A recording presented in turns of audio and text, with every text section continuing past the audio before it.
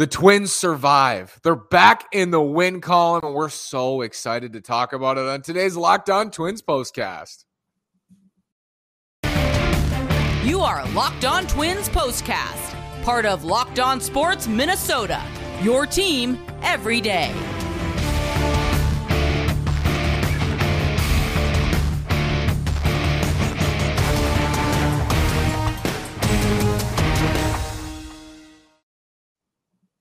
And welcome to another edition of our Locked On Twins postcast. Today is Monday, August 15th, and I'm the host of Locked On Twins, Nash Walker, here with writer and reporter at Access Twins, Mr. Brandon Warne. As you gear up for fall, you need the right people on your team to help your small business fire on all cylinders. LinkedIn Jobs is here to make it easier to find the people you want to talk to faster and for free. Head over to linkedin.com to check all of that out. Brandon, Twins win. A good Twins win. They're back in the win column. Got a little dicey at the end there with Jorge Lopez. But Max Kepler is so back. Max Kepler. Yeah, it got a little dicey there. I feel like Jorge Lopez, if he didn't have any luck, or if he didn't have bad luck, he wouldn't have any luck at all, because he's given up so many weird hits lately. And so to get back on the horse, so to speak, there, even though it was a little bit dicey and needed Beckham to turn just an incredible double play there at the end. Great job by the Twins. A little bit of diversity or adversity, not diversity. Sorry, I got my nights confused. It's diversity night at Target Field, and I got confused. Oh, okay. Adversity. They pitched through some adversity, and let's see, 3 2/3 scoreless innings from this bullpen. That's pretty solid. It's not just 1 through 26; it's 1 through 40. Tim Beckham, Jacob says Tim Beckham masterclass. Josiah says good game, guys, and hey, dude, H Wally, best Twins news /Twitter. We appreciate everyone who joins, and we appreciate a Twins winner that started with Joe Ryan. Brandon, what'd you think of Joe tonight? I thought he was pretty good. You always want to wipe the guy's worst pitch of a game. Like, if you look at how a guy pitches on any given night and say, hey, if he could have one pitch back, things change a lot. But that was the entirety of the offense for Kansas City, was that 2-run homer by Pasquantino, who is the reigning AL hitter of the week or player of the week. So no shame in giving up that bomb. Pasquantino actually leaves later in the game with a little bit of a tweak, it looks like. But actually, he didn't leave the game, but it didn't look good at the end there, I should say. The things we're going to have to watch with Joe Ryan right now and moving forward is he's pretty much right where he was in terms of innings pitched all of last season, didn't pitch at all in 2020 due to the pandemic. So the fact that they've been managing his pitch count to this point as a cumulative effect actually should be viewed as a positive. 80 pitches tonight, looked more good than bad, but they're still going to have to manage him with kid gloves the rest of the way. I don't know if he goes 130, 140, 150 innings. 25 innings in a month feels about right. So that puts him right around 140, 135 for the end of the season. Innings maybe don't matter as much as pitches, but it'll be curious to see how they handle him the rest of the way, especially if they try to play in October, because I think he's going to need to pitch for them in October, probably making a start, actually. Ian says Joe shouldn't have stayed in after leadoff walk, but I was happy with what he did overall. It's funny. I mean, we see it over and over and over, a third time through, a little bit of fatigue factor. And I know I try to say it and you try to say it as well, but a majority of the time, and I don't think it's 100%, I don't think you think it's 100% either, but a majority of the time you're going to be in better shape bringing in a new arm, especially when it's Joe Ryan, who's not your ace, probably not even your number 2. He's your number 3 in this rotation. So you see what happens when starters are left in sometimes. I'm not saying it happens all the time, but I think we saw that a little bit today. Well, and if you're trying to massage a shaky bullpen and a shaky rotation, as Rocco has had to this season, you're going to want to give your bullpen and your rotation as many potential clean innings as possible. So you let a starter finish an inning, you let a reliever start an inning with nobody on base. With that said, he let Joe Ryan pitch into trouble, then let him get a strikeout. And I thought I saw Joe kind of, I wouldn't say roll his eyes, but it looked like he was kind of displeased to be coming out there, which I think is the competitor in him coming out. Maybe I saw it wrong. That's just what I thought I saw. But yeah, they let him pitch into trouble. And then Caleb Thielbar came in and had a Caleb Thielbar masterclass, to steal a phrase. But Yeah, I mean, Ryan looked very, very solid. And then the bullpen just did their job the rest of the way. Again, like you said, not without bumps, not without a little bit of turbulence along the way, but in general, just a good team win here. BetOnline.net is the fastest and easiest way to check in on all your betting needs. Find all your favorite sports and events at the #1 online source for odds, lines, and games. BetOnline is where the game starts. The Guardians lost tonight. They split a doubleheader today. The White Sox rallied to beat the Astros. They were getting shut down by Jose Urquidy. They came back and won 4-2. So the Twins hold serve with the White Sox, and they pick up a half game on the Guardians. It's going to get really fun here, Brandon. Both teams are 2 games out with, 45 or something games left? Yeah, and if you want to put our friend Dan's comment up on the screen, because he asks a very, very good question that I happen to find the answer to. If people are listening instead of watching, he wants to know the last time the Twins had a blowout win, like 4 or more runs. So I'm saying more than 4 because they beat the Angels 4-0 in the first game of that series. You have to go back to July 24th. The Twins beat the Tigers 9-1.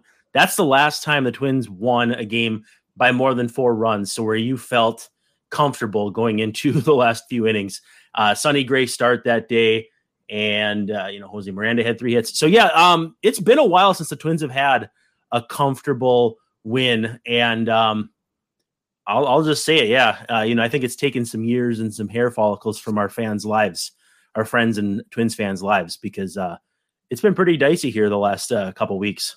We've seen the Twins win singular games and look pretty decent doing so, and then they come out the next day and it's flat or they don't pitch well. This is one of those times this week when they need to start stacking good things on top of each other. They have Sonny Gray and Tyler Mahle to finish out this series against Zach Greinke, and I don't know who's going in the finale for the Royals, another lefty.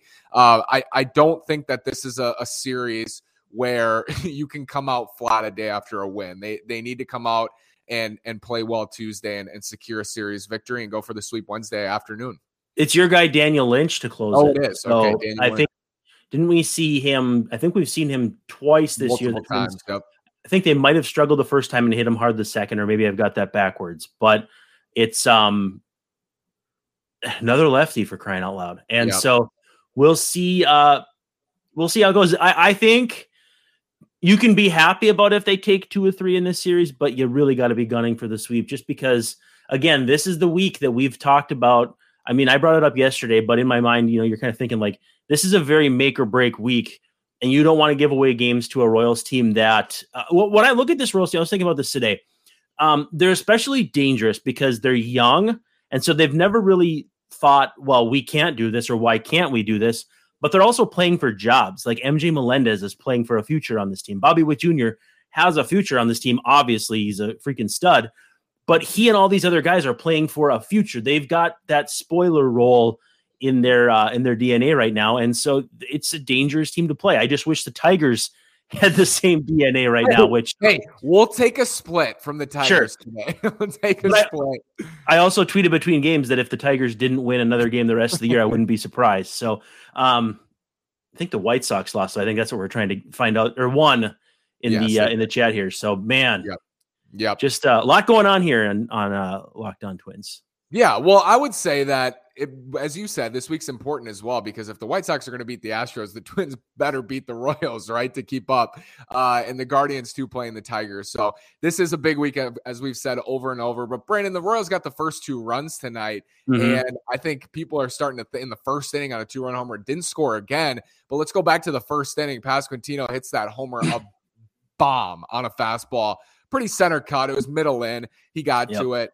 I think the feeling at that point was like, this is crumbling. And the Twins didn't score, and it was 2-1, I think, going into the 5th or going into the 6th, and it just felt like it was crumbling. And it's funny how this game can turn around so quickly.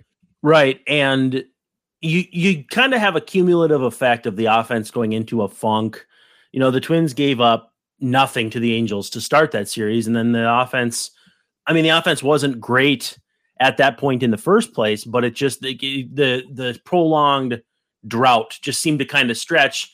And part of you thinks, oh, great, 2-0. They're facing a lefty. They haven't hit lefties. I know they had a winning record against lefties coming into this one, but it just felt like they could not solve lefties. So you're thinking, oh, man, they're going to tack on another one late. Again. Yeah, here we go again. And then And two, Miranda, who's just been kind of, I think he's been struggling just a little bit. He's kind of going through those ebbs and flows that even good rookie hitters have. Stays on a ball, drives it to right, gets the important RBI there. And, from that point on, the Twins did everything they needed to do. Would it have been nice to see them tack on 3-4 more late? For sure. But you take what you can get at this point. I still want to see more consistency out of this offense, but you'll take 11 hits. There's no doubt about that. And then with runners in scoring position, 3 for 10. Again, progress. Much better. But, it's not hard to be much better than 0 for 18 in a 2-game span. Got to win games like this. The Twins did. They'll be back on Tuesday with Sonny Gray Tone against Zach Greinke. That should be fun. Greinke, maybe the last time the Twins will see him this year. By the way, how tuned in are you going to be to Dylan Cease and Justin Verlander? Because that should be incredible. I got some buddies going to that game in Chicago. I'll be cheering for Verlander for sure in that one. No, how much does that hurt to say? Probably never said that in your life. Never. No, I don't even remember when he was a Tiger. But yes, I'll be cheering for him. No, you're too young. You're much too young. Be cheering for him Tuesday. Cody Warren, we'll leave him with this, with a member of the Warren family. Who? He says, prayers up, Polanco. Yes. I don't know if he's saying a good night or he left the game. He's okay. I don't know what Cody's saying there. But it's because he left the game late, and that's what allowed Tim Beckham to make that play because Luis Ariz had moved over to second base. So I don't know. I mean, who knows if Polanco maybe just it's not a defensive replacement, though. That's what doesn't make sense. You're not moving Ariz to second and putting Beckham, who I'm sure has like 100 career innings at first base. That's not a defensive replacement. So, yeah, he might be onto something there. From Cody Warren to Brandon Warren, we want to thank you for joining us. We're setting record numbers on our live stream. Wow. Thank you for commenting. It's the stretch run. We're going to be here. Thanks so much, Brandon. We'll talk soon.